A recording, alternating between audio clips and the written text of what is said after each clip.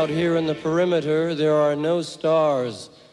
Out here, we is stoned, immaculate. Hello and welcome. This is the C86 show. I'm David Eastaugh. As you know, we love a special guest. This week it's going to be the turn of the band titled 530, because I recently spoke to Tara Milton, vocalist and bass player of the band, to find out more about life, love and poetry. This is the interview. We talk about, his time in 530, also what happens next and his moment with the Nubiles, and much, much more. So this is the interview. So after several minutes of interesting but casual chat, we get down to that exciting subject that was the early formative years. This is Tara talking about that period, and also just to say, I think there's one bit where there's a little bit of a gap. The volume or the recording slightly goes into a void, but apart from that, I think it's pretty good. Anyway, Tara, it's over to you. Probably a series of musical awakenings. You know, because time is quite a strange concept up until, it is period, but particularly up until the age of until you're a teenager, you go through very definite periods of evolving, unfolding, as it were. So right from the age that you begin to remember your earliest musical experiences when you're a toddler and something's coming out of the radio and your very first awareness of what's that? It pleases me somehow. I have a different recollection for a different kind of phase. I guess when I was a toddler, I vividly recall a song on the radio, and I can't remember the artist's name now, but it was that "Where's Your Mama Gone? Where's Your Mama Gone?" And I remember. Can you remember the song? God, absolutely. Yeah. Loved Chirpy Chirpy Cheep Cheep, That's middle of the road. It was. There you go. You're the anorak. Well, you have, but I related to that at the time because my mum used to go to work and leave me with a friend or neighbour who used to sort of babysit for us, and so that kind of struck a chord. You have that connection immediately. You know, this thing can relate to your personal experience. Okay, you won't necessarily verbalizing it to yourself in that kind of way. And then later, I can remember being in the back of our car. We used to live in Poole, Dorset, and Here Comes the Sun came on, and I was kind of. I was hypnotized by the beauty of it. You know, I just had no idea who it was or anything like that. There were a few, and then growing up, as you mentioned, the glam phase. Our family moved back to Oxfordshire, and we lived with my grandparents for a while.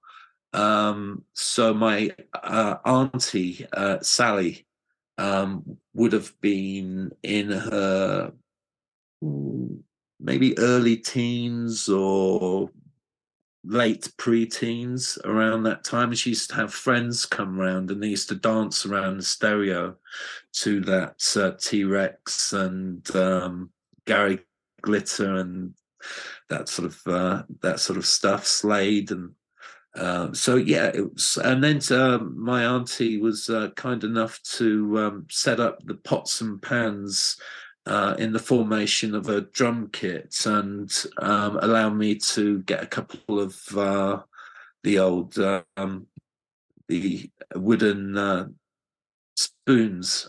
Like I was in with it, you know, in with the track. Yes. Part of it. It really felt natural, you know. So those were the earliest ones. The early years. My God, that sounds very good. Because interestingly enough, decades later, slightly jumping ahead of the wibbly wobbly timey wimey world, but there was that album that came out in the late 80s, the Anti-Poll Tax album, Elven Lives.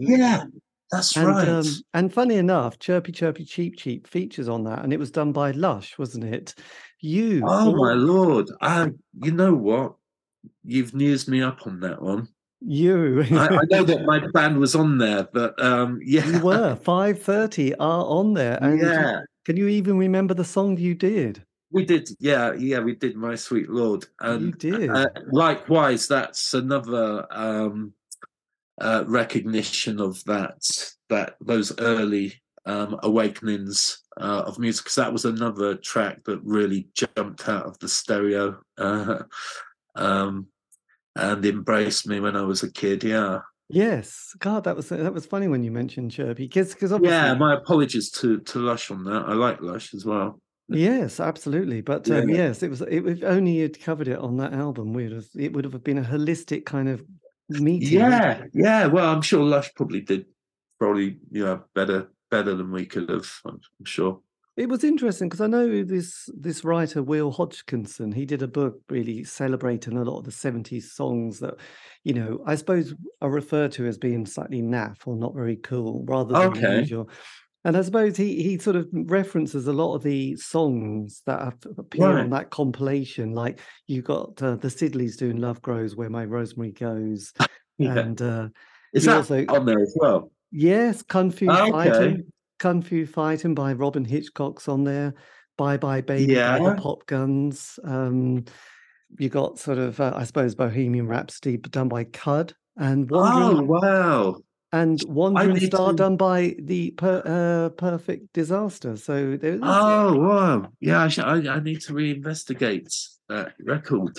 Yes, if you've got it in your sort of collection, go and see Elvin Lives and Leaves and hear your version of My Sweet Lord. So yeah, it was a classic really of its time. So yes, so then that was the early 70s, your period. So you were obviously sort of. What did Julian? Sorry to interrupt. What did Julian Cope do? Because I remember we did a show and he was headlining at the Brixton Fridge. But can you remember if he lent a track to the record? No, he's not on the album. There's 12 tracks, including the 14 Ice Bears, the Close Lobsters, the Wedding Presents, Corn Dollies, and yes, 5:30 with My Sweet Lord, which is obviously but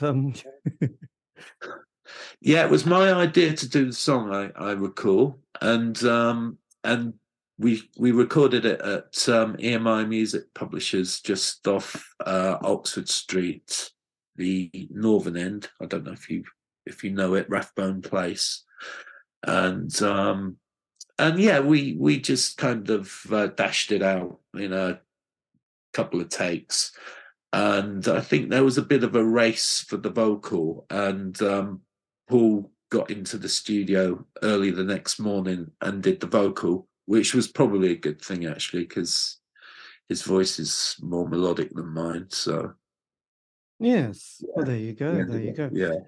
So then going back to the 70s period, so were your parents at all? I mean, you mentioned playing sort of middle of the road.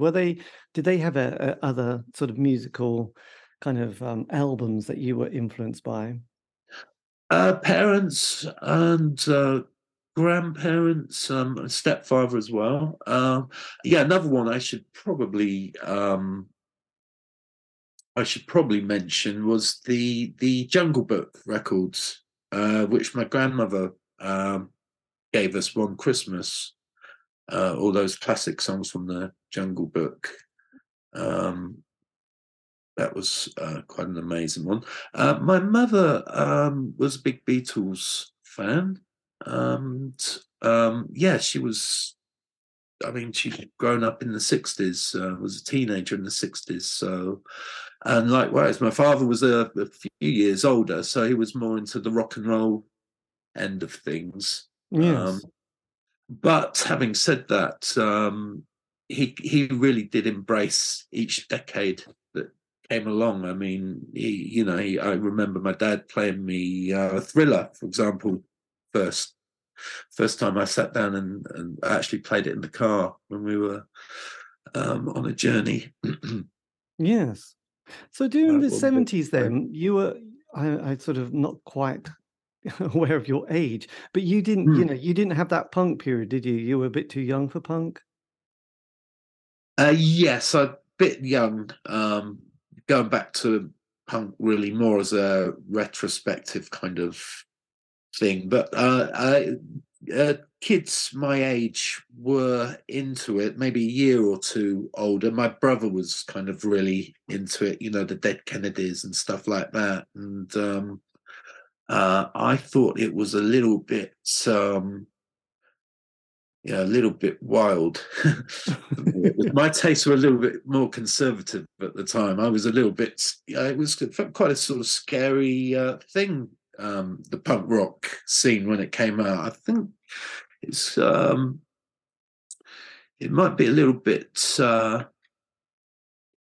easy to overlook just what kind of visual impact those people had on the era at the time. And I remember sort of visited because we lived out in the sticks. I remember on a visit to Oxford and seeing a sort of congregation of punk rockers around Bond Square in Oxford, and it looked like a bunch of pirate outlaws or something. Yes. Well, I suppose But yes, I can relate to that because I was born in the middle of East Anglia in a country, in the village, almost a field, so culturally yeah, things were quite behind. I mean, really behind the times culturally. So yes, punk definitely wasn't around, and yeah, it was more soft pop, the top of the pops experience, and also you obviously you have an older brother. I had an older brother as well who. yeah. And he was really into the world of prog rock, so that was all that kind of Oh, world. really? He was Right. all Yes, Genesis, Wishbone Yeah, Ash, Argos, and all those kind of classic records that sure. everyone hated during the punk period, really, and Yeah, yeah, yeah. elaborate sleeves and Rick Wakeman albums that came with little accessories like bits of foil that you had to look down to see some psychedelic kind of landscape that he. Oh, wow. Journey to the Center of the Earth, I think the album was. So it was all very, like, wow, this is great. But it was not Yeah, punk, it was definitely, yeah, having people sort of on ice skates, and horses and, medieval yeah, yeah, knights. It was quite yeah. different. But your brother was obviously more into punk and heavy rock. Yeah, not he was into Iron Maiden, I remember, and everyone was kind of big on the imagery of the Iron Maiden, the Eddie the Monster and all of that. This that was, and my brother kind of introduced me to Iron Maiden. Other than that, I don't think he was that into heavy rock, but he was more into the punk end of things. I remember him like playing the Dead Kennedys. Um, what's the name of the what was the name of the Dead Kennedys track that he played? Too drunk to. I wasn't the Too Drunk to. It was California Uberalis. That was the one, and at that point I just wow, this has got something. So what was your moment where you either bought a record or you went to your first gig? Record wise, I received a record token one Christmas from my auntie Anne, and I think we went to Woolworths or something to spend the record token after Christmas. We were looking through the records, and my mum suggested Abbey Road. So Abbey Road was my first 12-inch vinyl. Excellent. I'm sure And your mum must have given you like, "Oh God, I haven't got that record. Go and buy it now." Oh, there you go. All right. yeah, actually, my mum ended up getting rid of all of her vinyl records. It's quite a long story, but my stepfather bought a brand new stereo, Panasonic top of the range stereo, and he was like, "Oh, we're not going to play those old records on this kind of thing on this stereo. It will spoil it." So somehow, I don't know where they went, but my mum ended up getting rid of all of her original 60s vinyl, and which was a shame. So there was a kind of a bit of a vacuum in that department. had to sort of go back and think the singing of Abbey Road definitely a step back at, to that world, because during that period we were probably listening to people like the Gibson Brothers, Cuba, and Rose Royce, and more of the disco kind of disco and soul singers that were happening at the time, which was more an influence that my stepfather was probably bringing into the equation. Curtis Mayfield and the American black soul singers and Tamla Motown and all of that kind of stuff. Getting back to Abbey Road, that was the first album, and it was a little treat for us to play a record on a Sunday while we were kind of cleaning our shoes and getting ready for school the next day.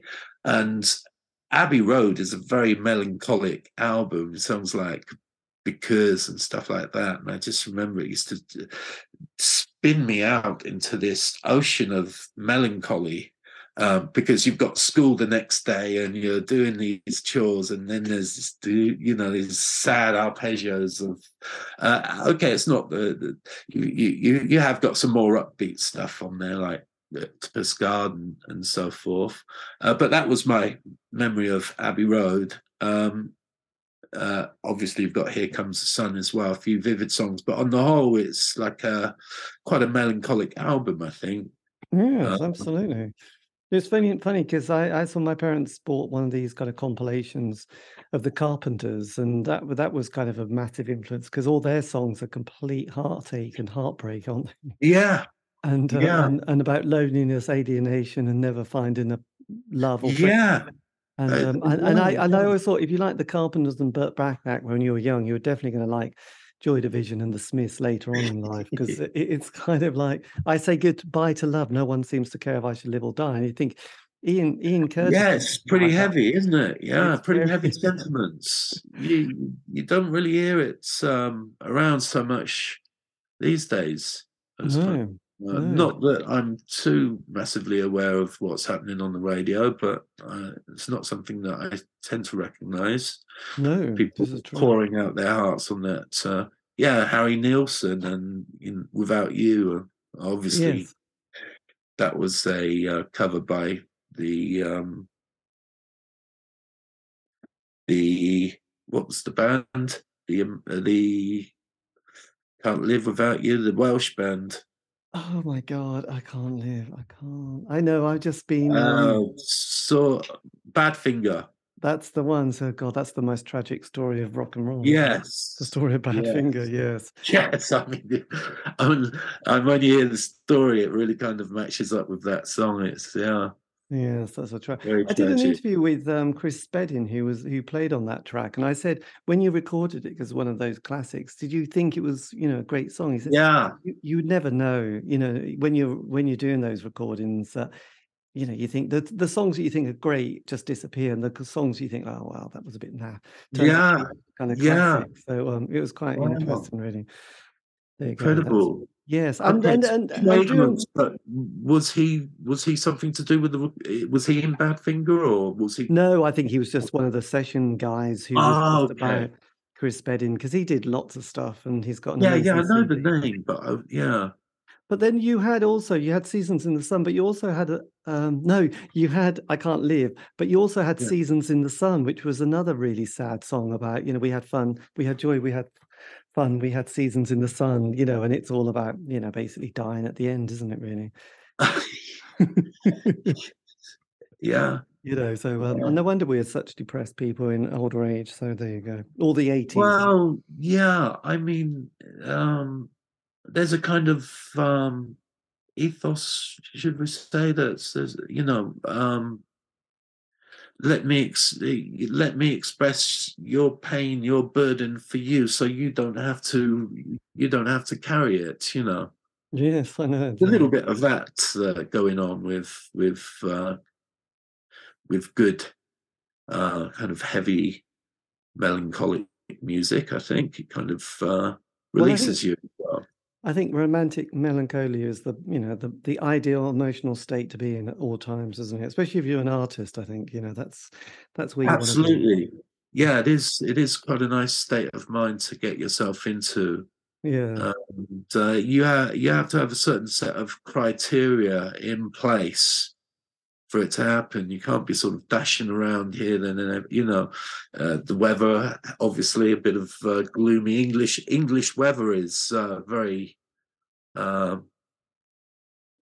synonymous with that kind of mindset, Yes. isn't it? Well, It's in the good old days when, we had heavy winters, that was definitely a period, wasn't it, between sort of no October to March was kind of yeah, quite grim, really. yeah. You didn't see the sun, you just kind of had grayness, and yeah, just kind of endless winter days, whereas now it seems a bit mild, really. Yeah, yeah.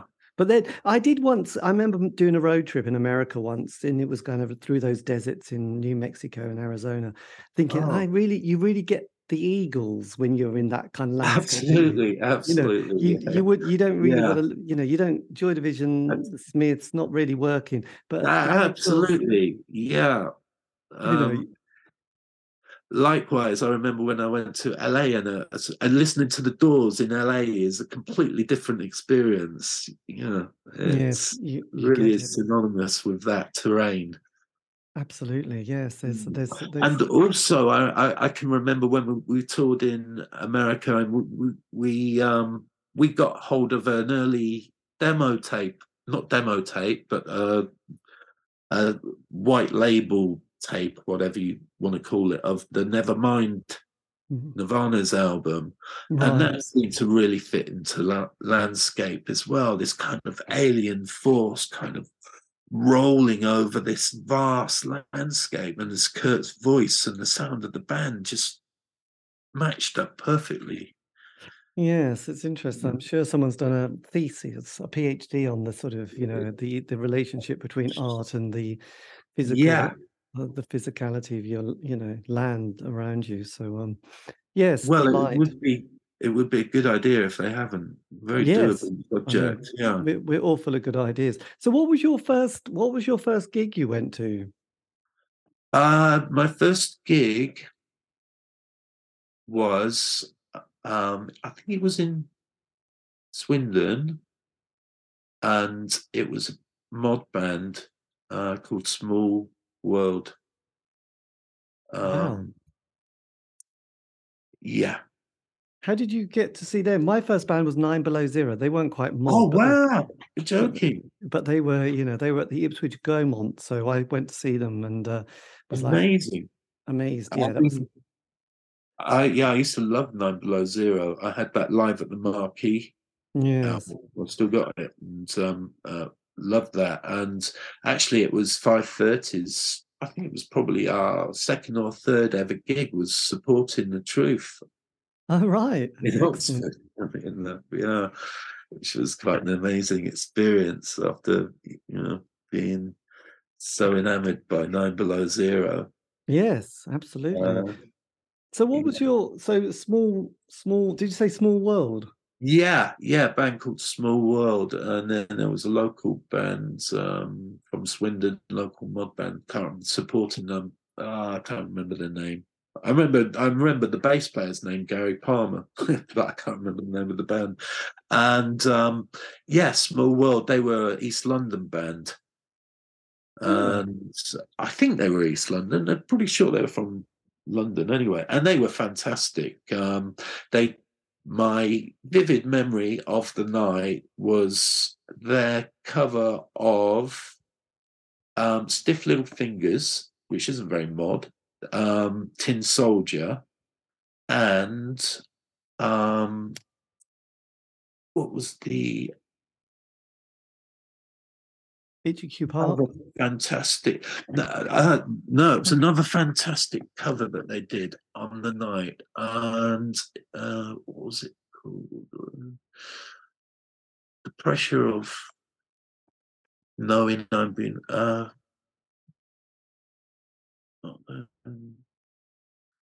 I know, and As I walk along, I wondered what went wrong. Another melancholic one.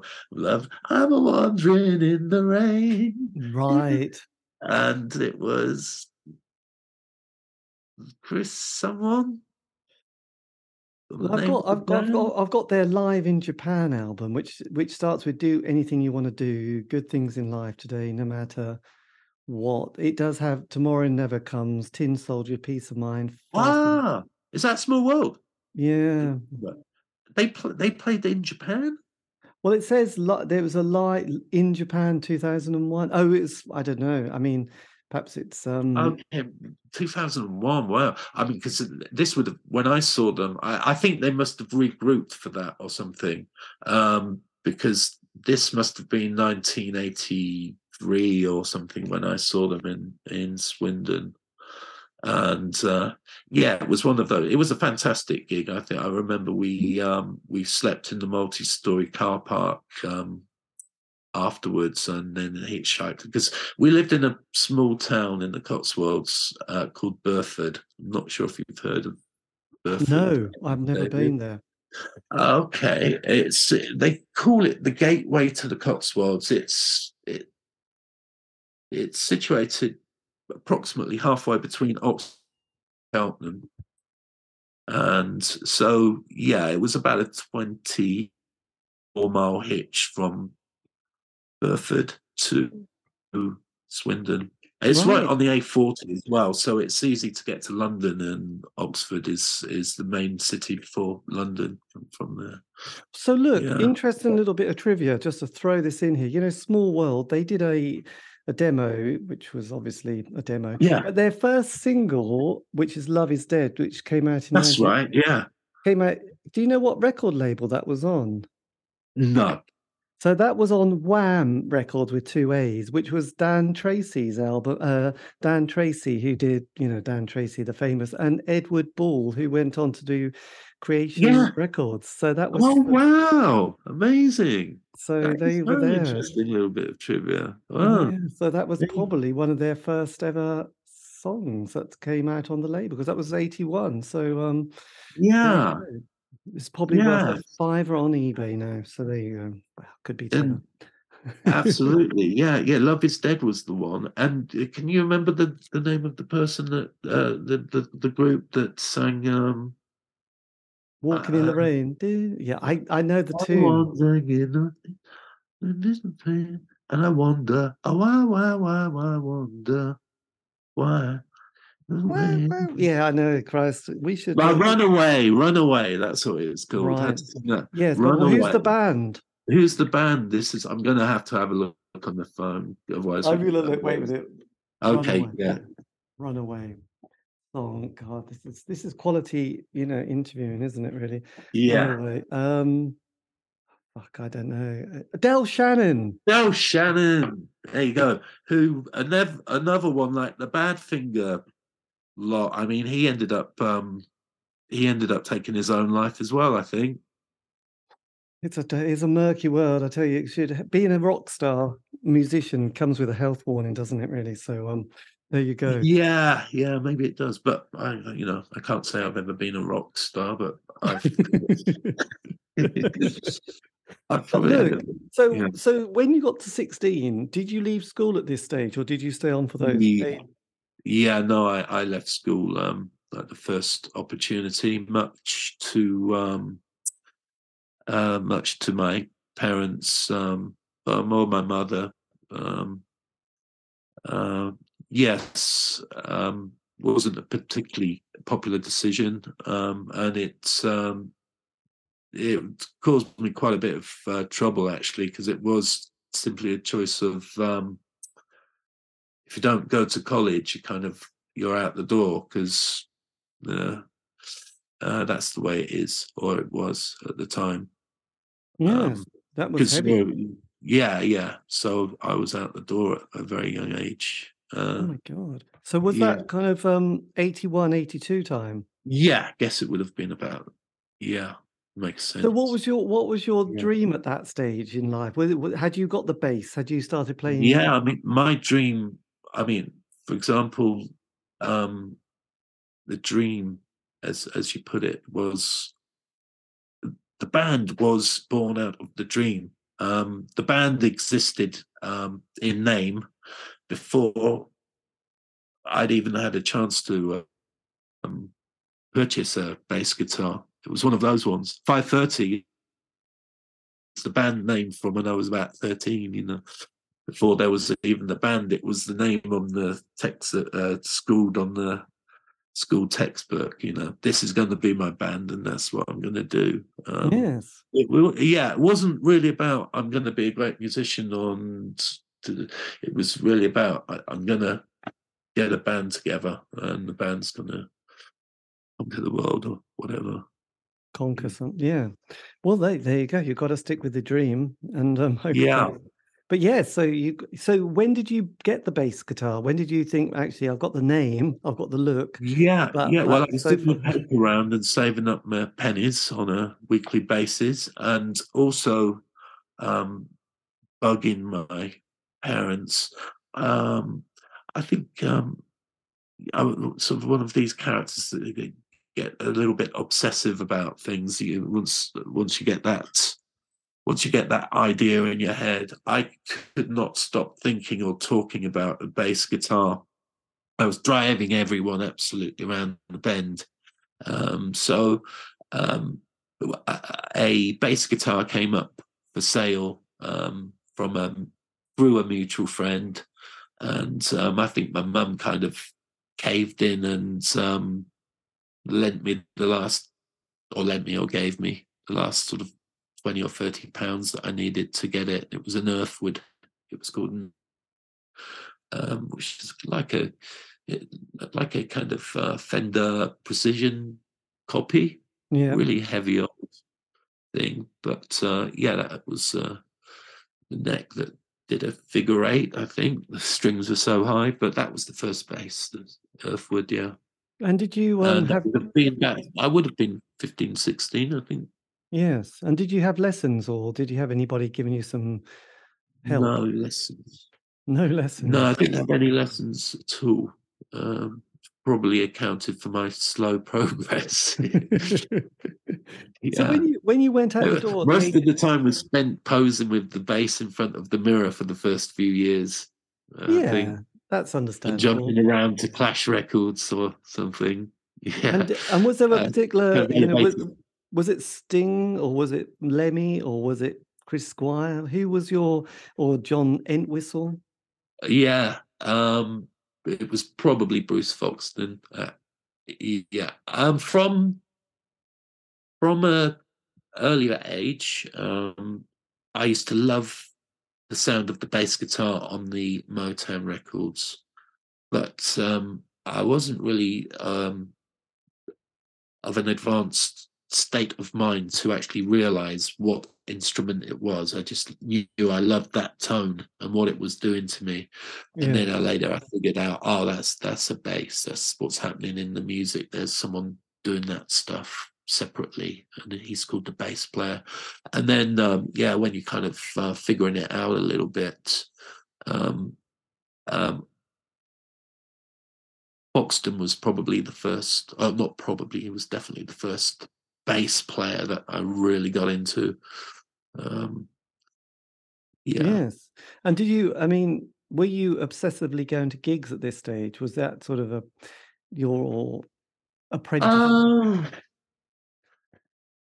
Because of where we were living, I think going to gigs was more of a treat, or luxury that we managed to do occasionally. We as many as possible. We would go to Oxford, the Apollo, to catch a few bands there. Lucky enough to see the Jam as well when I was 16. The year they broke, the year they broke up. Yes. That was probably my second gig actually after Small World.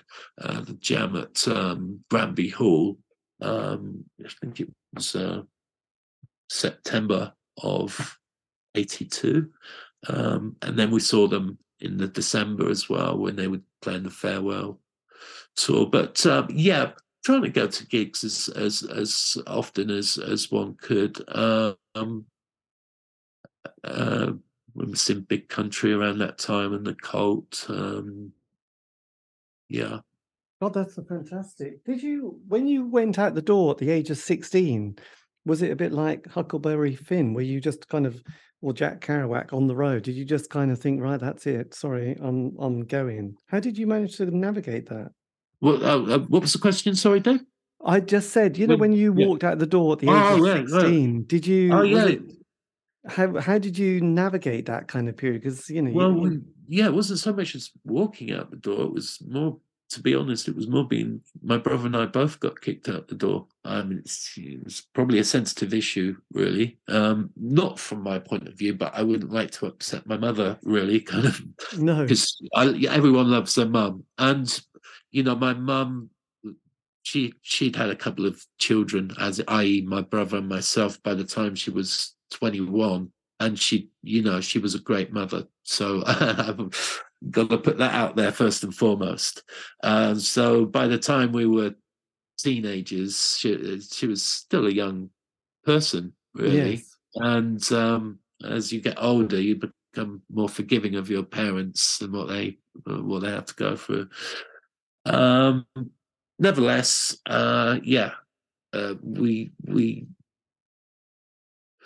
we left home at that stage, and I went to live with my best mate.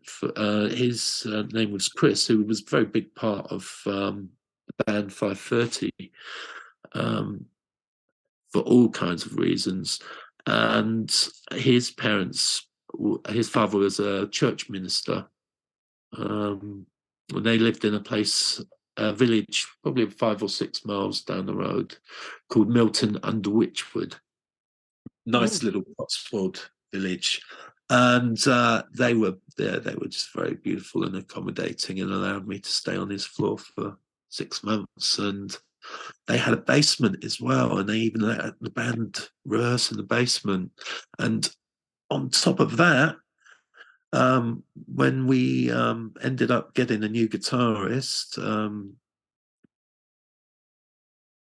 a guy by the name of Sean Gwynn, who came over from New Orleans, America, he even stayed there as well for a few months. So, yeah, they were very, very sweet and accommodating. My God, that sounds like some sort of beautiful hippie commune in Haight-Ashbury, actually, more than... Yeah. In a way, but with minus the spliffs and it was they were very the psychedelic drugs, conservative. Yeah, exactly. Yeah. Minus all of that. It was exactly, and the tie-dye t-shirts, and it was. It's most nice. His mother was lovely. We used to go around hitchhiking all over the place to these gigs and whatever, and get back at all times of night and morning. And his mum would get up and make us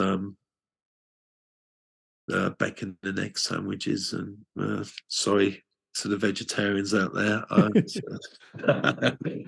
paused before I said it. I don't know where you stand on that. Myself, as far as meat goes, I eat it very, very sparingly nowadays. I can't remember the last time I had a bacon sandwich, but at 2 in the morning. Yeah. And a bowl of Cocoa Pops as well to wash it down. So yeah. Excellent. So lovely. When did you you had the name of the band obviously quite a bit before that? I mean, the early 80s, we had obviously, I know, the Thatcher got in, we had the Falkland War, we had the miners' strike, Greenham Common, we were all going to die in a nuclear war. And then AIDS. Sort of that AIDS, don't forget, throw that one in, and as well. And then suddenly, we had that post-punk world. There was the slightly new Paisley sound that was going on in London, which was all very beautiful, but I wasn't sure. And that mod revival. And then sort of 82, 83, the Smiths came along with their sound. So indie pop really felt like something was happening from 83 for the next 5 years with the Smiths. So what was it like for you then at that stage when you were looking at the band and thinking, what sound were you going for? Because you weren't sort of that that slightly abrasive sort of quality of bands like The Fall or Magazine or Gang of Four, were you? You were much more. Yeah. You had much Well, more. at that stage, we were still. I mean, we were still very. We were kids, and we we would play whatever came, whatever happened to come out at the time. We didn't have much control, musical control at that point of the game. Um, and didn't really have a great deal of awareness of those bands either. I'd seen the Smiths on Top of the Pops, and I couldn't really get my head around. I was more into, more into going back into the old '60s kind of bands at that age, I think, than the contemporary music scene that was going on. I've learned to appreciate them probably a little bit more with hindsight. Yes. Uh, mm. So what did you then stay in that kind of neighborhood, or did you, as a band, how did you start to evolve over the kind of 80s period? Because obviously, Yeah, there was a lot of different scenes. There was the sort of the Batcave and goth scene. There was psychobilly. There was indie yeah, pop. I mean, yeah, the John Peel show was opening us up to all these amazing new yeah, records from around the world, which was mind blowing. We also had, yeah, 3 weekly music papers. There was yeah, yeah. So, lots of towns and cities had their alternative indie nights and such like. yeah. So how was your kind of 80s? Because you'd sort of formed in 84, hadn't you? And well, kind of. Mm. So had you stayed there, or did you move to London at this stage? Didn't move to London for a little while. I think the next move, the next big move from Milton under Wychwood, actually, I moved back to Burford for a little while and ended up staying um, with my girlfriend at the time, also at a very young age, and then to Oxford. Um, by this time, the American guitarist Sean had done a bunk back to New Orleans. Went round to see him.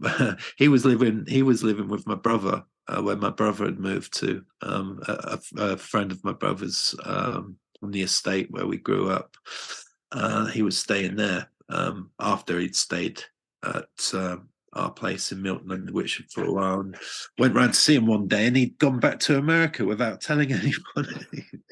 But he did leave his Vox AC30, which is quite nice. Yeah, the classic indie amp there. But Did you yeah, have you ever spoke to him since? yeah, we're in touch now. But we got obviously with the arrival of the internet and social media, we ended up hooking up. Well, that would have been like 85, 95. 15, about 25 years later, Right. and He he went. came over. He's been over to visit. He came and stayed with me like 20 years later, 25 years later, when I was living in Golders Green. And he's just made a record, actually. His name's Sean Gwynn, and I should tell you the name of his record. Let me just it's called Velvet Dreams, and it's Dr. Mary's Monkey. Blimey, It's a good album if you get a chance. Velvet Dreams, is it? Yeah, his new album he's just put out. But bless him, he left us in the lurch, and there was no internet, no telephone numbers. So, oh my lord, that was quite an obstacle to get over at the time. But fortunately, we'd been into the studio and done some recording, and a very small independent label called Waterfall had offered to release a 12-inch vinyl, which has just been re-released, funnily enough, strangely enough, in the last month or two, which was called Catcher in the Rye. We recorded that, and he'd left us with just that little bit of a springboard.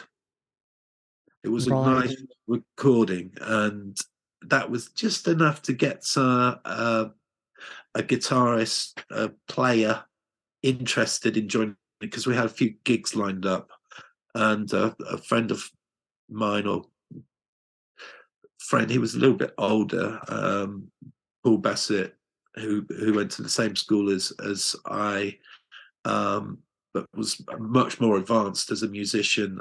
My brother sent him a copy of the demo tape before it was released as vinyl, and said, we've got a bit of a situation as regards gigs coming up and no guitar player, but this is what we're doing now. Do you fancy it? And that's how Paul ended up coming into the fold. Yes, God, that's already the murky world of being in a band, isn't it? Having to deal with those disappointments. Did you question whether you were going to still stick with the band at that stage, or?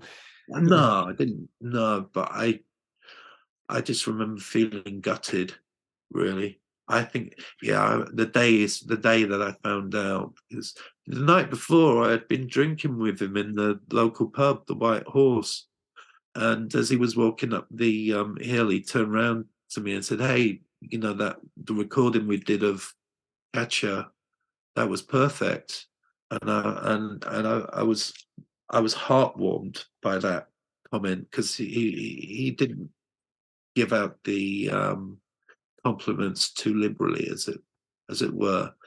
So I was feeling quite sort of chuffed about that.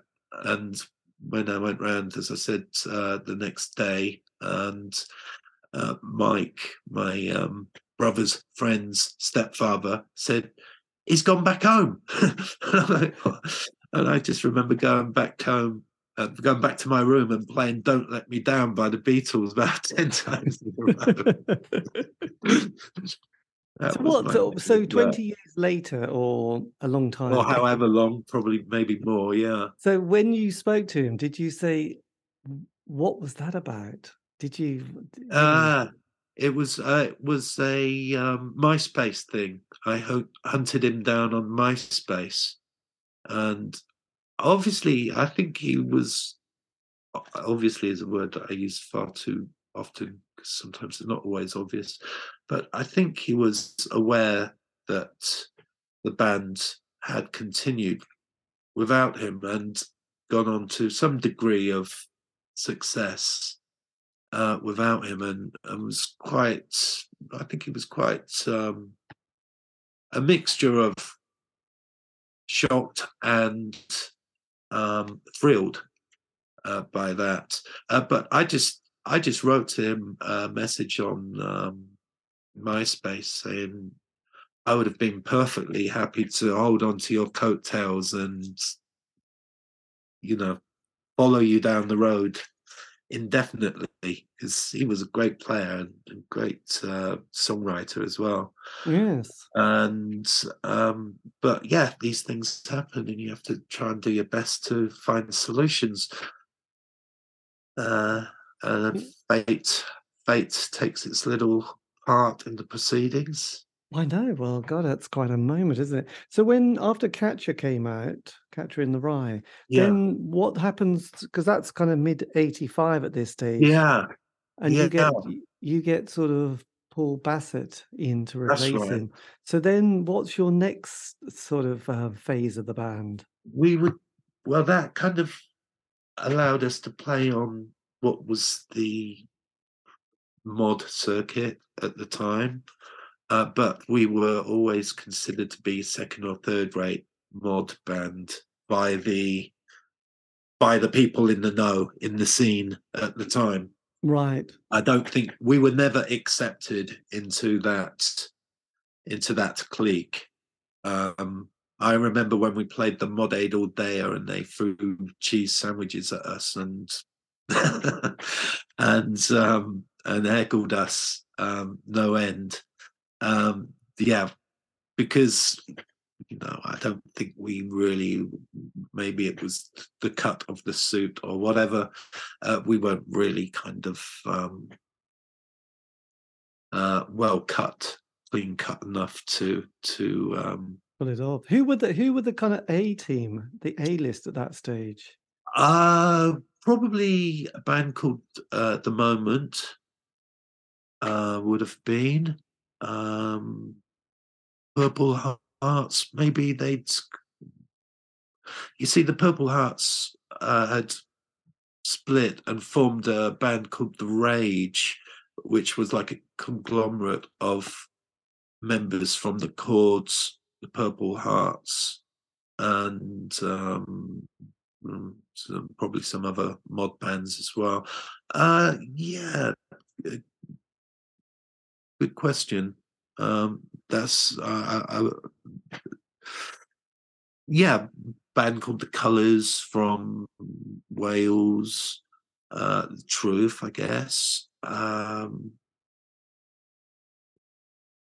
they're so picky, aren't they? Direct Hits. Direct hits, yes. I Yeah, think a few. Yeah, Squire. Those kind of people. Anthony Maynor from Squire. Yeah, it was the names would start coming back if I. It's been a long time since I've thought about that lot. yes, that Yeah. that lot, that bunch. Yeah. Yes. So then at this kind of period, sort of 87, say, the Smiths break up, Ecstasy comes along. There's a sort of a new vibe in town. Yeah. New group of 16 to 18-year-olds. 87. Was Ecstasy around? The Smiths broke up in 1987. Yeah.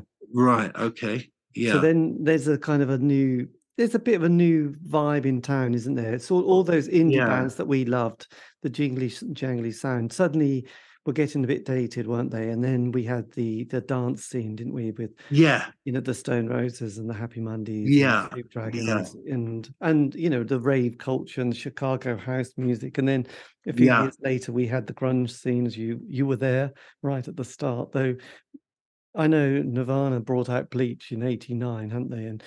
And also the Pixies and Throwing Muses had sort of been around since 89 as well. So where are you at this point with the band? Oh, right. Yeah. So before all of that happened on like the Pixies and the Nirvana thing, we'd uprooted from Oxford and moved to London, Charlotte Street, number 68. That was probably about 88, I guess. And we were big time into. I was following Paul's lead more. Paul was a couple of years older than me and more progressive, sophisticated musician. So I tended to kind of just do what he was doing at that period. And he was a much more advanced musician than I was.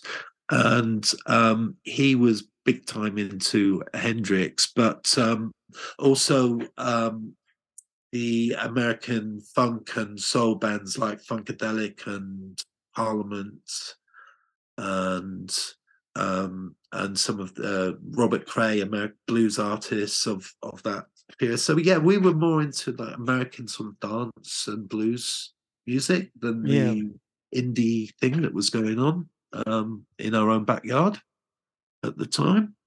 I guess that's where we were. Yes. So did you at this stage, because you get signed at some time in the sort of the change in the decade to East West Records, aren't you? So are you? Correct. Pardon? Correct. Yeah. Oh, good. Yeah. God, it sounded a bit like Mastermind there. Started, so I finish. So when did you? I know, correct. Magnus Magnuson. Air Conditioned Nightmare. So is this your first single for the band, for the label? No, that was our second. First single was Abstain.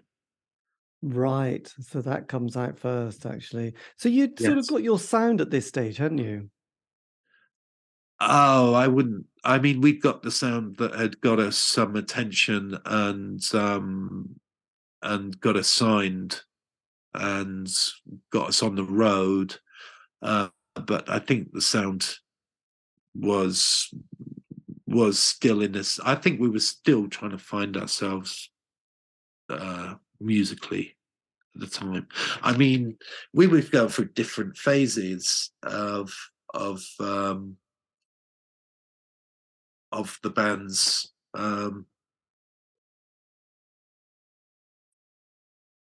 what would you call it? Um, I've derailed myself. Yes. Yeah, I Were wish you I'd. were you, were you just Uh, at that stage? Were you just kind of chasing a scene? You know, were you looking at what was popular and trying to sort of go, "Oh, let's." no, I don't think so. Not really. Otherwise, we would have kind of gone down that shoegazy kind of route, which was kind of taking off.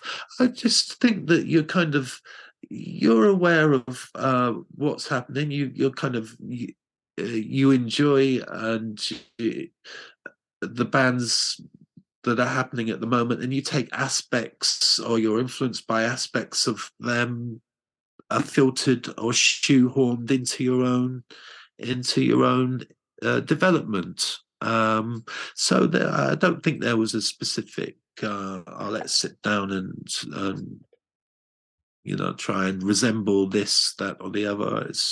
It was just a lot more casual than that, I think. Yes, but then you had like bands like, was it the World of Twist, the Milltown Brothers, even Flowered Up, Yeah, 1,000 Yard Stare. You slightly feel like you fit in a little bit with that company. That's there's that kind of, because you had shoegazing, but you also had quite a lot of other little true. bands who weren't quite who like the Sundays came along at that point where Yeah, they sounded great, but you kind of thought, oh yeah, that scene has been there. But I mean, obviously they become huge, but at the same time, you can sort of feel like they would have fitted in better in like during the mid 80s than that yeah, period, yeah, or a bit like a few years later in the sort of Britpop period. So I just wondered if you were yeah, fitting in, trying to sort of work out where you sort of fitted in, because at that stage you got management, hadn't you? Was it yeah, Pete yeah. Hawkins had started to manage That's you? right. Yeah, yeah. And what was that like? Were you being headhunted at that stage? Yeah, yeah. By record companies, there was quite a big there was I guess there was quite a big response to the band, as far as the record companies and publishers went. It went a little bit crazy for a while, but musically,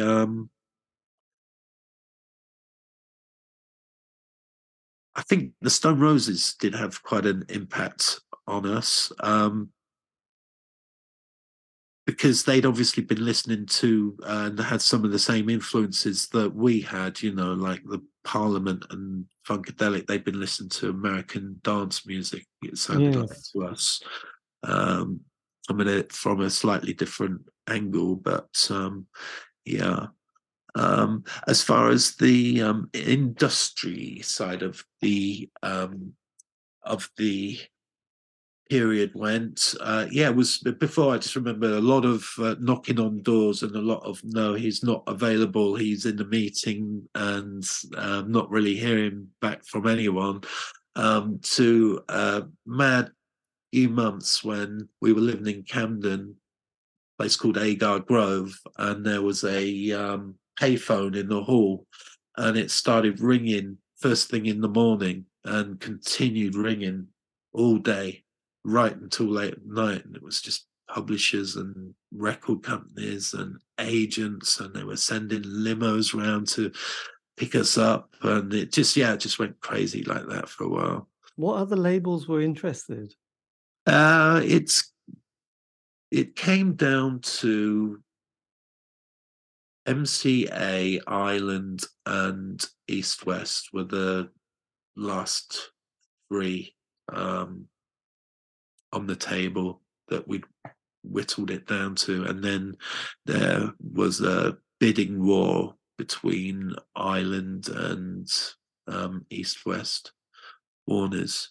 At this point, Pete Hawkins had come onto the scene. We'd actually written to Pete a couple of years before, I think, while we were looking for a manager, sent him a demo and a photograph. So we had no commitments at the moment. Would he be interested? So He was one of the first people we spoke to, and he took the reins for the negotiations of the deals and so forth. Yes, and there you go, and it was a happy marriage, I guess. Yes, yeah. I don't. No, I wouldn't say that at all. I feel a little bit sorry for Pete in a way, because we fired him pretty quickly, um, before the album came out. The first single, Abstain, did okay, sort of top 50, whatever. Air Conditioned Nightmare, there was a bit of friction between the record company and the band. They were heart set on releasing 13th Disciple and getting behind that, and we wanted to release Air Conditioned Nightmare, so they kind of pulled the rug a little bit, and I think we kind of Pete kind of got the brunt of that, maybe a little bit. Right. You're that age, you want everything. I think we were a bit impatient, really. Because 91 is an intense year for you guys, isn't it? You know, this is like the singles are coming out. You're working with people like Flood as well. Yeah. And Yeah, it was. Yeah, a lot of stuff going on. Looking back on it, there's more events happening in the space of a couple of months than happened in space of years now. Yeah. yes, when you woke up on the 1st of January 1991, it was like you didn't know what was going to hit you, really, was it? Yeah, it was fun. Yes. So bringing the album out, can you remember the process and the experience of doing that? Yeah. I felt that it was a little bit early for us to record the album. I would have liked another 12 months writing, demoing, and playing shows, and so yeah, I felt it was a bit early. We'd done a couple of 4-track EPs. We released about 8 songs already. We had a huge backlog, should I say, of demos from previous, before anybody was really interested in the band, before the EMI demo tapes, which garnered the main interest that propelled us into getting the record deal and so forth. So yes, we could have revisited that material, which I hadn't heard myself until recently, and someone, because they're going to re-release it, a new album out this year, and I hadn't heard it myself until someone sent this material to me, and there's some really strong stuff there. But that you just want to write new stuff all the time at that age, and I just felt that we needed another 12 months maybe playing and recording to actually hit the potential I thought we were capable of. But they had their diary mapped out, and we ended up going with the flow, I guess. And they booked the studio in the studio just outside Wrexham in Wales. Was that Rockfields? Yeah. No, sorry, it wasn't Rockfield, but it was that kind of thing, that kind of studio. I wish it was Rockfield, but it was that kind of, I can't remember the name of the studio. Yeah. Charlatan had just recorded their first album there, Some Friendly. And that was booked for about a month or 2 months in the future, and we requested to Pete that we go away and hire a cottage somewhere and do some intensive writing and demoing, 3 of us. So which we did. I think we had a cottage for about a week, and then that was the pre-production session, basically. And then we were in the studio with Mark Waterman before we knew it, recording songs which would still in the process of being written on the whole.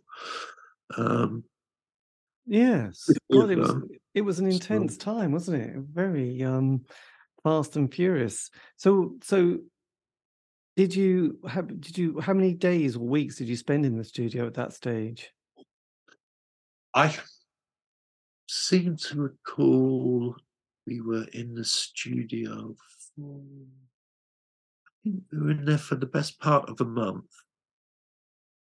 Yeah, Yes. full on lockout for the best part of a month. My God. Yeah. And there are some classic songs in there, aren't there? I mean, it starts with Supernova. It's got 13. Well, Supernova's a good example of what I'm talking about. I think it's a great song, but I never felt we'd done the song justice. And had we had time, just a little bit of time to go out on the road and play the song in a little bit, I think it would have been beneficial for the song in the long run. Yeah. Yes. And what about 13th? Yeah, that was a little bit more. That was pretty much we demoed that in the Island Studios when they'd given us studio time before, so that was a little bit more complete as a song.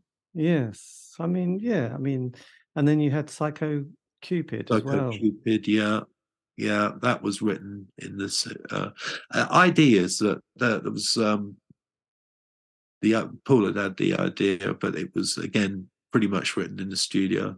Psycho Cupid. Junk Mail was just a jam song that came out of the studio. Automatons was a very simple 2-chord idea that I'd had that came together in the studio as well. So blimey, it's all go. So then what happens with the band once the album is kind of out and done? Do you then sort of tour it? Yeah, we toured. We didn't tour Europe, but we toured around the UK and America. Unfortunately, it wasn't too long before Phil left after that. So yeah, it was very condensed period. A lot of events going on, good and bad. But Phil left when we were touring America. Oh my God! During the actual tour. Yeah, but it was more of we were playing, but it was more of a meet and greet tour. Right. Yeah. I think, yeah, it's you're young. I think Phil felt like he was getting the butt of the of maybe Paul and I were taking it out on him a little bit if we'd had a ropey show or something. My God, that's so slightly Spinal Tap that you lose your drummer. Yeah, it was absolutely a shame though, because it actually Phil he was a great drummer.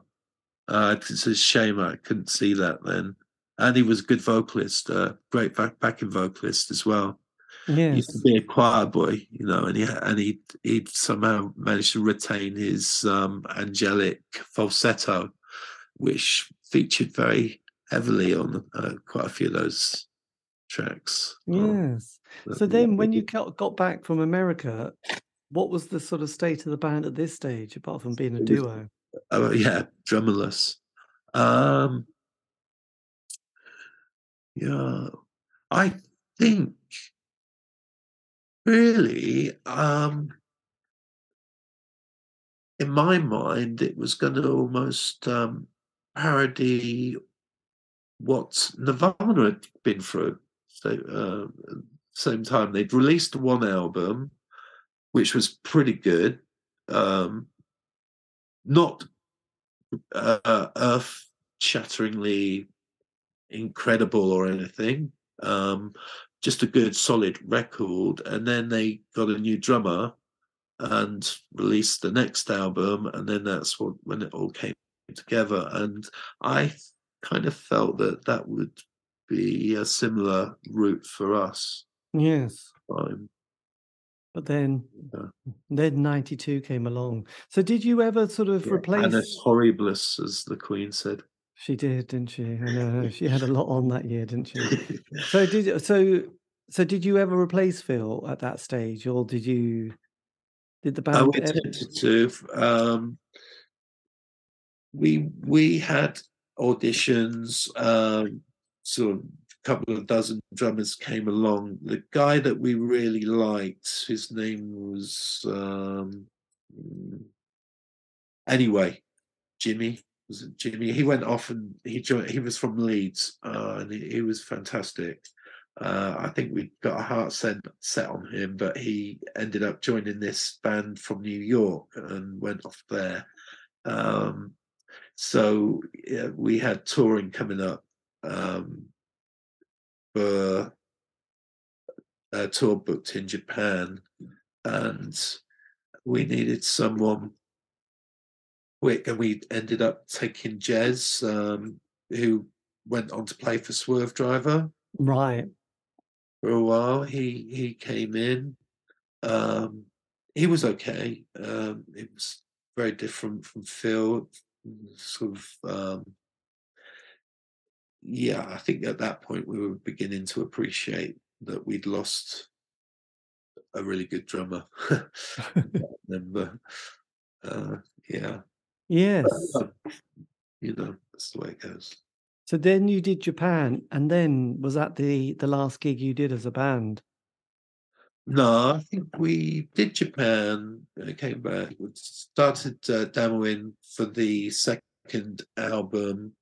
Ended up splitting with Jez, and then Keith rejoined, who was the drummer in the band previous to it is Spinal Tap. Now I'm just hearing myself repeat it back. It's yeah, Keith came back. Keith McCubbin rejoined the band. So we'd done a full circle. He wasn't the original drummer, he was the second drummer. Yeah. And he was more like a prog rock kind of very muso drummer, and yeah, it didn't really happen with him. Right. Did you start recording and demoing the second album? Yeah, we did, but not with Keith, mainly with Jez, actually. And some of the demos were released on the Cherry Red record, a few of them, and I think we may release a few more. Heavy Soul are going to put out an album this year of our demos, so I think there will maybe some on there as well. Yes, and there was what's this? The Aleister Crowley's Door. The Door. Yes, The Door. Crowley Door. Well, what do you know about it? Well, I just saw an interview of and a mention of it. Was this a album or a track that you had recorded?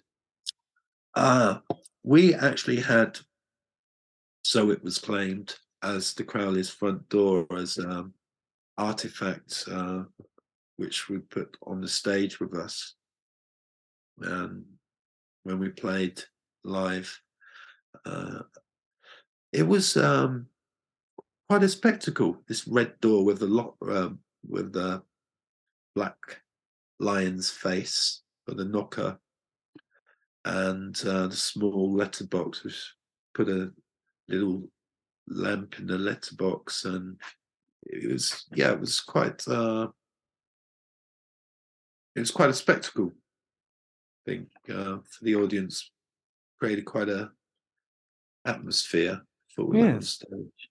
But yeah, the story of the door. So a Yugoslavian guy by the name of Javon used to live below us, and he used to go around to all these car boot sales and house clearances and he had another friend called Lemmy. They were these hippie type guys used to go around on a motorbike and sidecar. And one day they pulled up and they just said, "Oh, Crowley's place was getting resurrected down at blah blah blah, maybe Gower Street or something. And we got the front door. We got the front door. We've got Alistair Crowley's front door." This is the same place that had the payphone in the hallway on Agar Grove in Camden, yeah. Right. And they put the door there by the payphone, and then Siobhan ended up leaving. So he disappeared, and Lemmy went to live in some squat, and the door just stayed there. You know, every time I went into my room, the door was there, and I'm like, "Well, why don't we take this door and put it on the stage with us?" It just it went from, that's how simple it was, until the point that when we toured America, we even paid for the door to come out with us. You know? That is Spinal Tap. And was it really Alistair Crowley's door? Who knows? Right. But apparently that's what Lemmy said. That's always trust a hippie. That's you never, you know, they're good on. Yes, well, there you go. Jeezy greasy.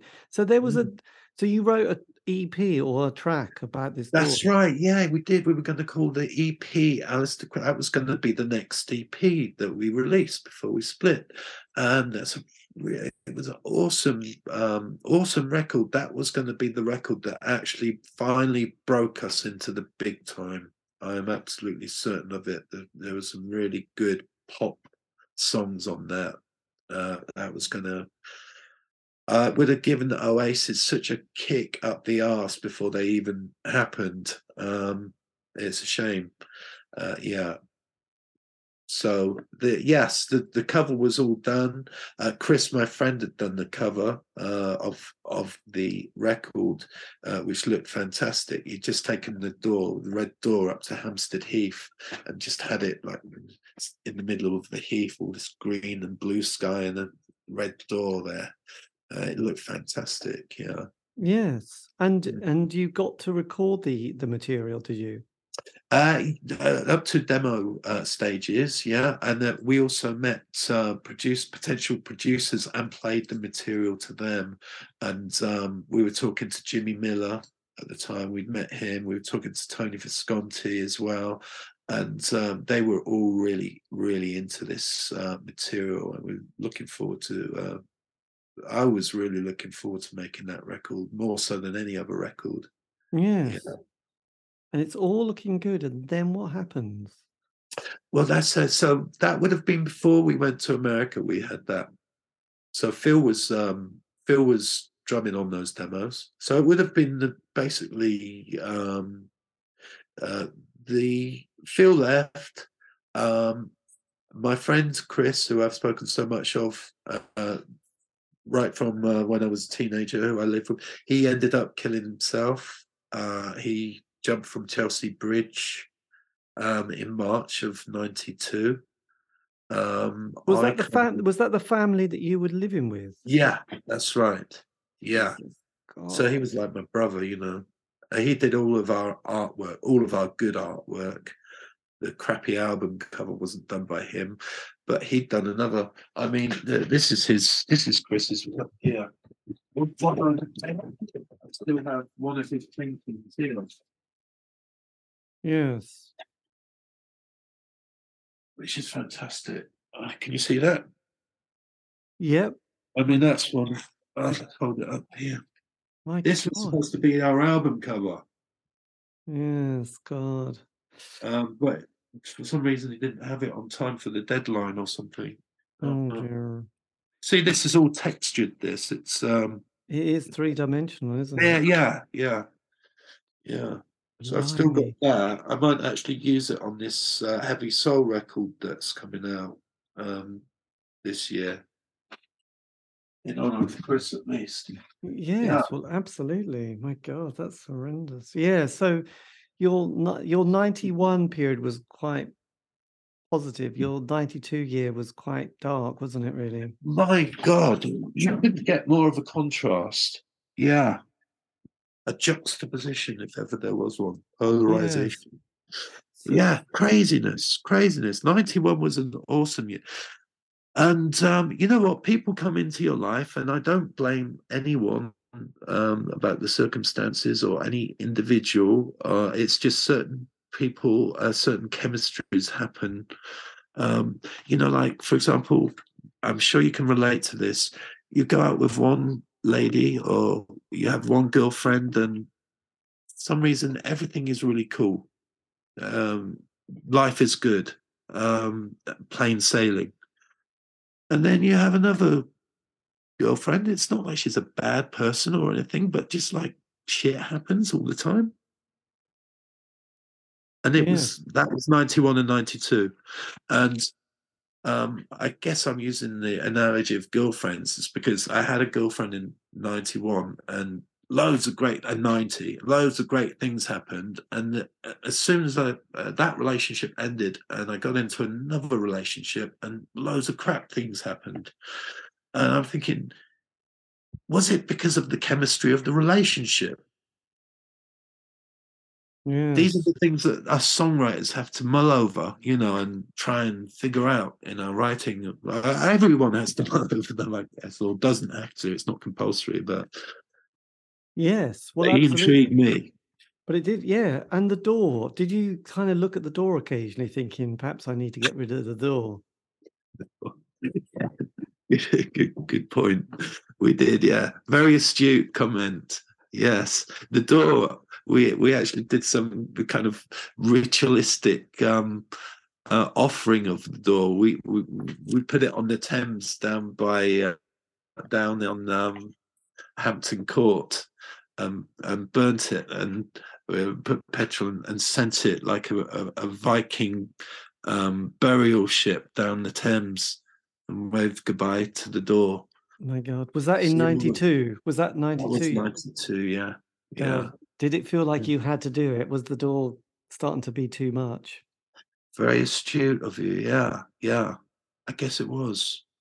But then you're thinking, or is it just us projecting? But all of this great amazing stuff happened when we kind of took the door from the hallway and put it on stage. It's almost like the phone started ringing overnight. The people, the bosses weren't in a meeting anymore. So all of that kind of amazing stuff happened, and then the following year, like all of that dark stuff happened. Yeah. Yeah, my God. So when did you decide the band was kind of all over at that? I never decided that. I would get the band back tomorrow. So Yes. yeah, that was a decision that was first Phil decided that he was going, and then after the emotion of 92, especially with Chris in March, I think I spent 6 months kind of not knowing where I was coming or going. I'm sure I was absolutely awful person to be around. So much so that Paul decided he'd had enough the following September. So Yes. short and sweet. Jesus, God, what a weird period, isn't it? It sounds Not like something from Netflix. yes, it's like God. Yeah, it'd be hard to write the one with it's hard to write that with the door, really, isn't it? But the door seems to be do, so symbolic to the band. do you write? No, but Oh. there you go. But Mm. but then so what happens to you? You're sort of in London with no band. At that point, at the point of having, are you talking post door or Yeah, post post door, Identity? the post door, post band, everything. Just a Yeah, sort of shattered dreams, really. yeah, yeah, and your best mate is also dead. I know that's Committed that's the suicide. hard one because Yeah, it wasn't just someone you were at school with, which is a bit odd. Which I had yes, slightly. I had a yeah. friend who went in the army when he was about 25, and you know I mean, it's a bizarre thing that happened, but I'd sort of lost touch with him a bit. But then he got shot the week before his wedding by his best man by accident, obviously. Whoa! And again, you're just thinking, God, Wow! Robert, that was Robert Riseborough. We used to sort of Wow! play football and table tennis all Yes. through our youth. Wow! Was his friend best man who shot him? Yes, I Were mean, they both in one together? It was like a friendly fire. well, I think they were on manoeuvres. They were and he didn't have his gun latch on, and Oh the my God. gun went and it shot him. And it does seem, and I still, when I go back to the village, go to the cemetery to see various graves as you walk up the country lane, because it's countryside. And Yeah. I always look at Robert's grave, and it's Yeah, like, yeah, oh, yeah. can you believe it? Yeah, yeah, yeah. He got shot by accidentally by his best man the week before his wedding, and you're thinking, God, you can't make it up, can you? It's No, like, no, no. it's those stories that you just think, but that's a bit different, Yeah. because I had slightly lost touch with him, and in a way we'd sort of, Yeah. we didn't have much in common, but you'd lived with this person and were still actively with him, seeing him in his adult life. So Yeah. that's a different gig, isn't it? Yeah, definitely. And there was like loads of like kind of weird stuff going on as well. Like I mentioned, I'd had a change in relationship, and I don't know if I was paranoid or something, but for a while I was convinced that he was in love with that person as Right. well, and even it might have been reciprocal, because we were living in the same house in Hampton Court, big house on the river down there. Chris had a little studio in there for his artwork and stuff, and we were living in there. And so, yeah, a little bit like that hippie commune vibe that you mentioned earlier. Yes. And this particular girlfriend of mine, she was only about 18 at the time. I was probably 22, 23. She had these, she'd let her hair go into dreadlocks kind of thing. And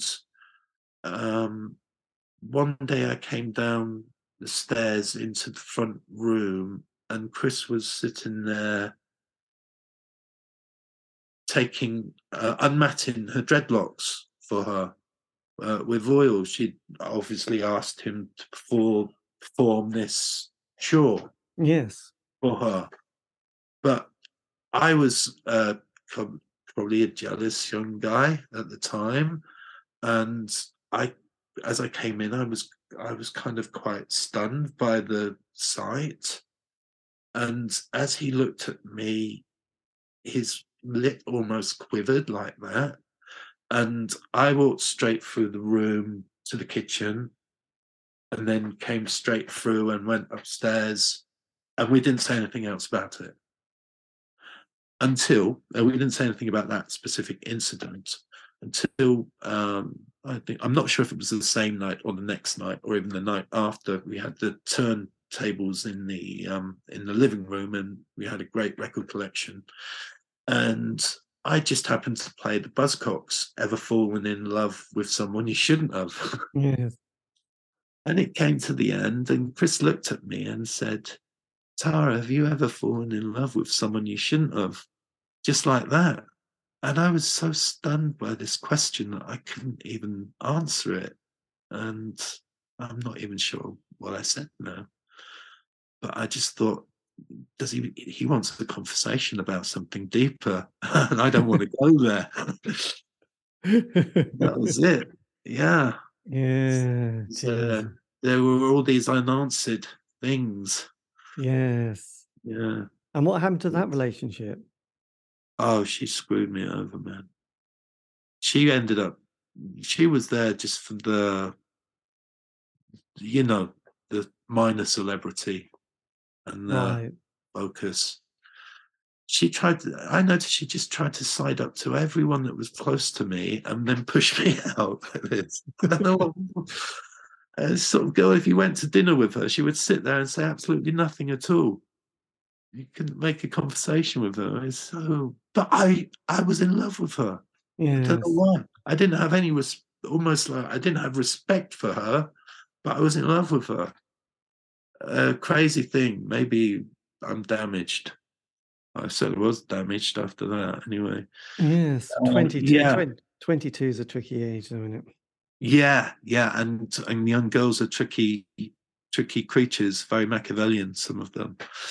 Yeah, she went off to Jamaica and started seeing all these guys, and I still kind of took her back, you know. But anyway, it's gone now. She's gone as well. Phew. Well, thank God you just, yes, let that one sail. So then, definitely 93. The band is totally over, isn't it? You wake up on the 1st of January, no band. Yeah, yeah. It's Yes, yeah. that's right. So how then do you? What's your next phase here? Well, from the Hampton Court days, after Chris's demise, I decided to go back to Oxford, get out of that house and all of the ghosts that were piling up. And so I went back to Oxford, Little Clarendon Street, and tried to start with the process of forming a new band. And first, that was it. First people I met there were the Jennifers. Right. And they left the Jennifers to join the band with myself, which we were going to do. But I didn't want to do that because I've been getting into the more. I'd just done 5:30 and I wanted to do something a bit more. I had quite a lot of anger and angst in me. I wanted to do something a bit more hard hitting. I was getting into Fugazi and a lot more of that American sort of punk stuff, and I wanted to go a bit more down that road. So was this the Nubiles? That's right. Yeah. And you brought out Mind Blender. Yeah. But this was it. So you got signed a publishing deal with EMI at this stage. Well, I retained the publishing deal from 5:30. Right. They kept me on, fortunately. Yes. For a while. And did you at that stage you got a new Chrysalis? You got signed to Chrysalis? Yeah, that album's not on Chrysalis, but we were signed to Chrysalis. But then Chrysalis went, it sort of went bankrupt for a while. Yes. Where did you record? You recorded the album. Where was that recorded? Mind Blender. Yes. It was in a studio in Waterloo, on the Cut. Do you know the Cut in Waterloo? No. Okay. The Cut is, you know where the Old Vic is? Yeah. That's the Cut. That's the name of the road. There was a studio just down there on the right, underground studio. It's not there now. I can't recall the name of the studio. Chris would know. Yes. Sorry. There you go. Not that Chris. The other. There was a new Chris in the band. Nettleton. That's right. Yeah. Yes. Yeah. So, because you're at the height of the Britpop, John Major, New Labour period here. Yeah. Once that album came out, did you fold the band at this stage? We see that album. That album was such a long-winded affair. We should have done an album in the first 6 months, 12 months of the band's formation, because the band was really kicking, and you're at that age as well where you connect quick if you're on a par musically with people and you gel with people, and we had a fantastic sound, but for some reason the process became drawn out, and that album wasn't really recorded until 4 years into the band's lifespan. So that by the time that album was released, Giorgio had left the band, right. Which is unfortunate. Have you managed to listen to that album at all? Only bits of it. There's a thing. I Want to Be Your Kunta Kinte. Yes. Excellent song. Excellent Sorry? song. Excellent song. It's a good song, isn't it? Ah, thanks. Well, that was I guess that was me shouting at the girl that went off to Jamaica.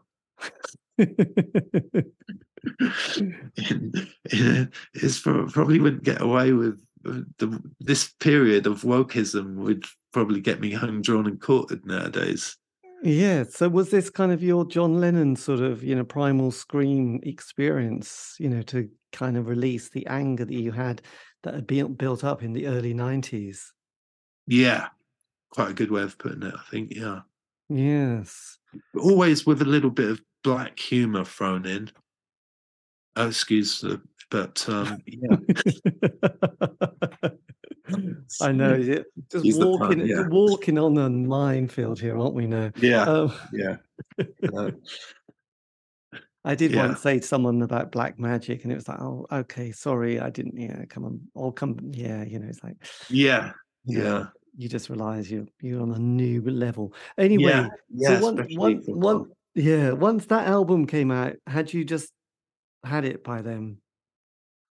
Oh, the band, again, Giorgio Cocchetti, lead guitarist of the band, he was first to go with Four Piece, but Giorgio kind of liked to mm, complex character. He was always, I'm leaving in 6 months. I'm leaving this, and we just got back from a bit of a summer hiatus, and um, first meeting, it was normally about money and stuff like that.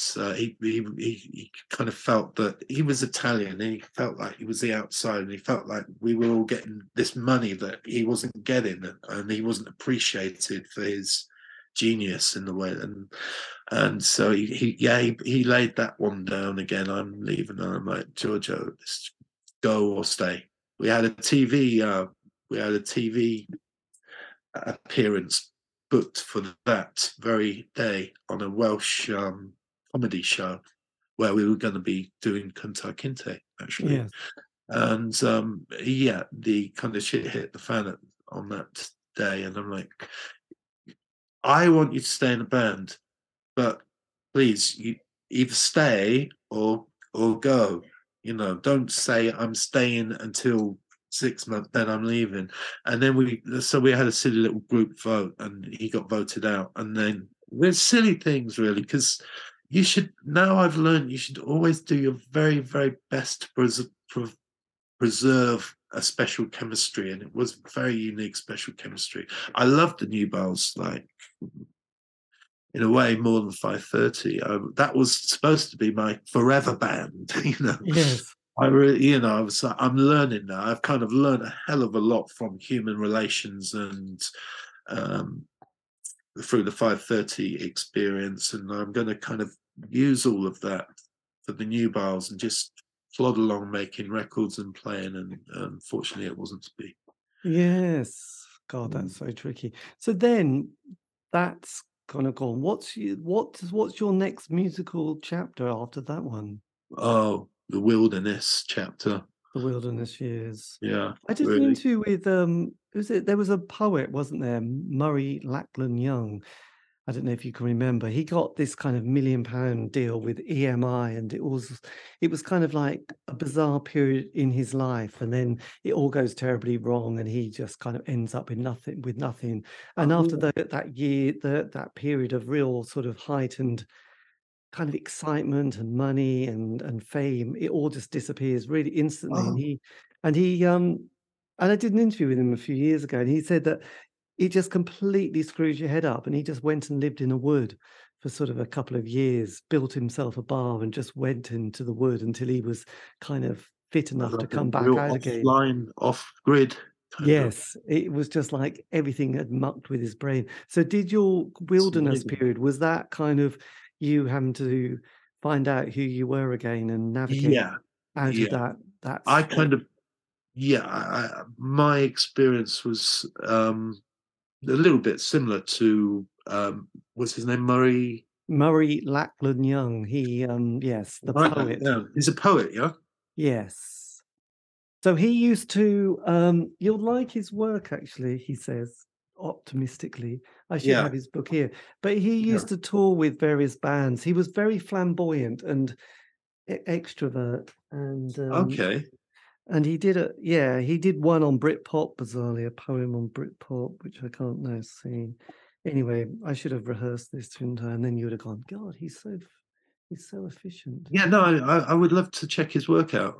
Yeah, he's a delightful guy because he obviously had to go through what a lot of people went through of dealing with what happens when it's all over and sort of eating humble pie and getting back into reality.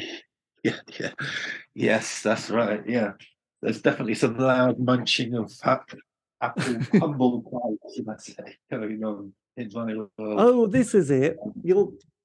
This is the guy. Look. Oh wow. Murray Cool. How stupid like guys are you? Yeah, so he did this one. If you read his story, it's kind of, he gets this £1 million, you're going to be the best thing ever. Then the record label, personnel change, he gets kind of ceremoniously dropped. Yeah. And then, he then has, and also, fame has completely mangled his brains. So there you go. Yeah. So then with the Wilderness Years. Yes. I dealt with mine in the way he went to the woods. I went to Japan. I had a few London wilderness years. I was still writing. I think I've picked up the guitar every single day of my life, I think, providing there's been one in the room or accessible. I've always kept that up and always enjoyed sort of doing that, sort of rather than watching telly or something. But then I think it would have been early 2000, about 2000. I went to Japan. I went out there and ended up teaching English. It's like a bit of a graveyard for English musicians. Is Japan, who can kind of make a living by virtue of the fact that they can talk English. So yes, I know there's quite a few who've done the teaching English as a foreign language. Yeah, that was me. Mega City 4. I remember his. Oh, really? Yeah. Oh. I think he went to Australia. I know he couldn't have done Australia. I can't remember, but there's a lot. Was it Wiz or Wiz the singer? No, unfortunately, Wiz was the guy who died. It was his brother. Right. The brother was the one who. He had the wilderness years of just. Yeah. I mean, everyone has that period, though, isn't it? You've done nothing else apart from playing music. Yes. And you knew what you were going to do. Your next period. You're recording, you're touring, you're recording, you're touring. This group of people, and then when it's all over, and there's no money, you've had to get rid of all your musical instruments, and you've got no identity, and no one cares about you. Yes. It's kind of done, isn't it? And then people can. And then can come up to you, random strangers can come up and say, "Weren't you somebody in the 90s?" And you go, I'm still a somebody now, but I was big. I was big in the 90s. I've shrunk now to the size of a tiny person." You just stand on me and insult my face. So yes. So then when did you, after those years in Japan, when did you find yourself playing music again? Oh, well, like I say, I've never really stopped playing for my own personal enjoyment or writing. I had 2 stints in Japan, actually. So I went out there at the first time and ended up getting married to a Japanese girl, and we came back to London for a while. We had a bit more tragedy. We lost a child, and the relationship also folded. That was another weird one as well, because she was like the daughter of this guy who owned a huge. Her father owned a huge Japanese company. It was like a health food company. It was one of the biggest, probably the biggest health food company in Asia. So she was suddenly I was propelled into this world of huge wealth, which was an experience as well. They weren't extravagant, don't get me wrong. It wasn't just like wanton kind of wasteful kind of wealth, but yeah. Yes. But it was it offered me the opportunity to not have to quit the job and to do a bit more traveling and focus on my writing, things like that. But it was a window of time, and that's gone now. Now I'm back in this other reality. The easy days are in the past. Yes. Yeah, but I enjoyed them while they were there. It was on the back of someone else's labours, I guess, at the end of the day. Yes. And that's so. Yes. So then this latest chapter. So music back in the UK. Yeah, so like I said, we had two stints in Japan. Went to Japan, did the English teacher thing, met the wife, came back here. There's another 3 or 4 years, lost the kid, and just want to go back to Japan. Father bought us a house, it was very nice, but went back to, got another job after a couple of years, again teaching English, but more as on a conversational level. They have conversation schools. You literally get paid to facilitate conversation. Right. Sounds good, but it's actually very tiring. If you imagine 90 minutes of someone that can speak pidgin English, it's quite exhausting.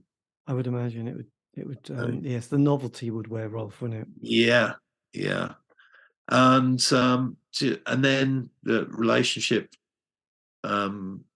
ended, and then I came back alone to the UK, back to the world of bedsits and doing blue collar work.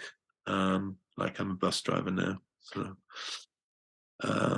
but I managed to record an album amongst all of that, and hopefully do some more recording this year. So is this the debut album, the Serpent Waltz?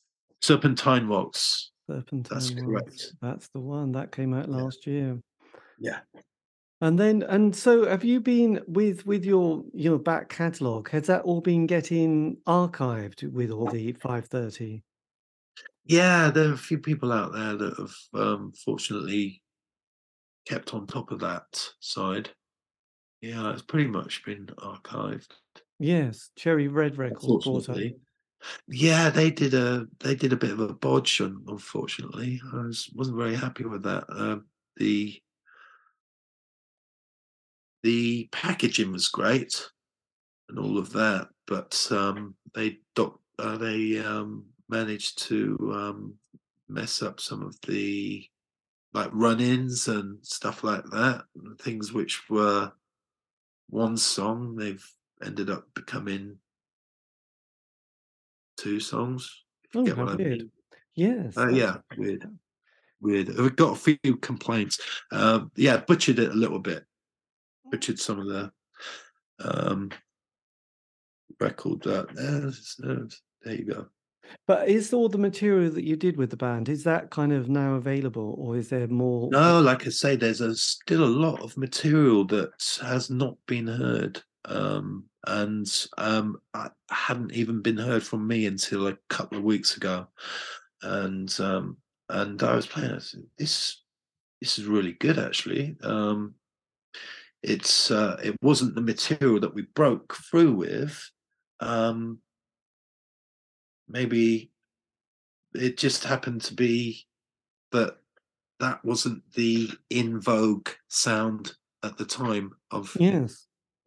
But had it been a different time, the material was strong enough to stand up in its own right. So yeah, I'm looking forward to putting it out. Fantastic. So Yeah. then, yeah. So you got your solo stuff, got this archiving, and do you play any more live dates, or have you just sort of? Uh, I'm trying to ease my way back into it. I had a few bad experiences whereby the stage fright got the better of me. Um, you see, my mainstay as a musician, as you're aware, has always been as a bass player in the band on the stage, and then I did the transition to six-string guitar, and not the strumming variety, but the sort of more the finger style Yes. elements of playing. Do you play guitar, Dave? No, I don't, I'm afraid. Okay. Well, I'm sure you can imagine it's a lot less forgiving. If you're a little bit nervous on the bass guitar, maybe your hand's going to like, it's forgiven, you can get by. But if you're doing an intricate finger picking style and your hands shake even a little bit off, it's very difficult. And I literally was so nervous I couldn't even play. Um, so I'm trying to ease my way back into what I know I'm capable of in the privacy of my own room. Um, doing it in front of a audience. I think it will get there. But as I said, this band that I was playing with today, it's a different. I don't have that worry. I'm just there as a someone to help facilitate the songs, bass guitar. It's a band called Stash the Roller, and it's more of a soundscape kind of spiritualized groove, very Right. simple. Yeah, that the drummer is more in control of the sound, and I'm just there really to kind of take the elements of the sound and the beats and channel them into give them a bit of form and a bit of dimension in the form of song. That's my key role there, which is Yes. really fun. Um, Excellent. mm, That would be good. That would be good. I mean, are you that's pleased? nice. Yeah, That I'm must be quite a grateful. nice feeling. I mean, if you could have whispered something to your like 16-year-old self starting out, is there anything in particular that you would have said, "Oh yes, I would have definitely told them that"? Oh, to myself as a 16-year-old. Yes. Oh, question.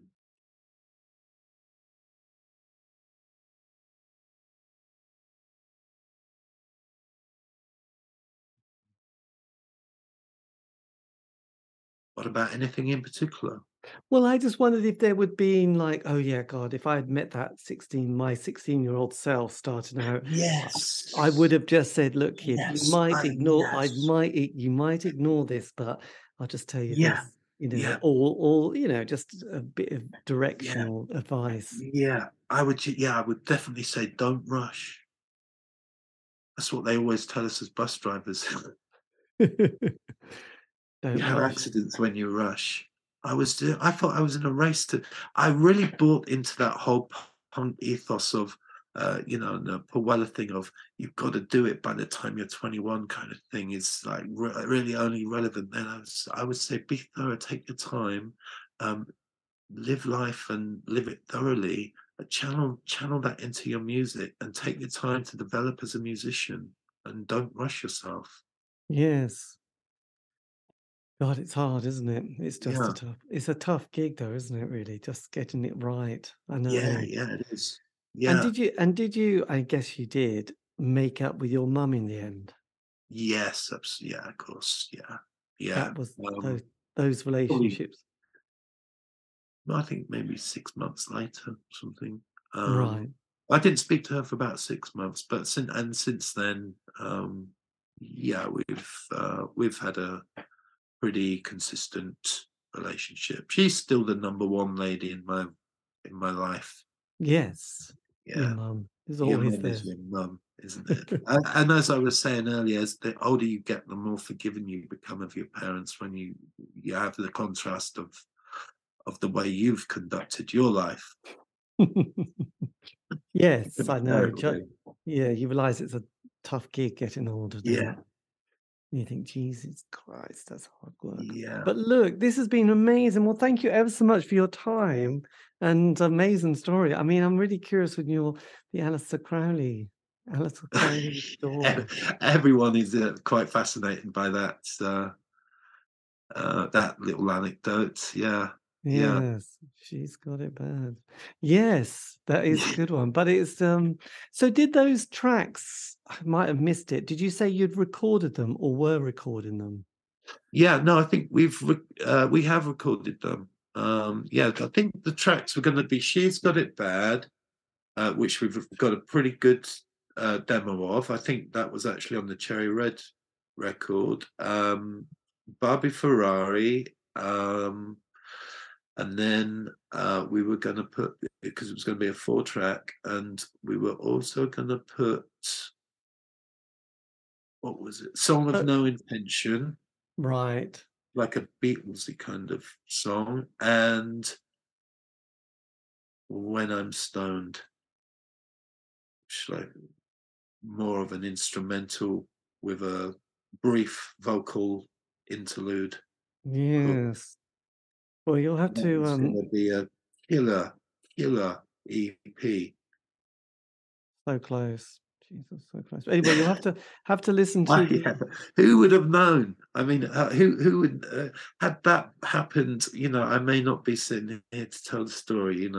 I could be another Kurt or something. Not that I'm claiming to have his kind of talent, but it could have blown you, couldn't it? Anyway, but yeah. you can always have a listen to your version of the what was the track you had on Alvin Lives in the My Sweet Lord. My Sweet Lord, and also Lush with Chirpy Chirpy Cheep Cheep. Got to do that. Yeah, yeah. I'm be- going to reinvestigate that album. Yeah, I've got the image of the boot and the blue cover. in my head yes. now.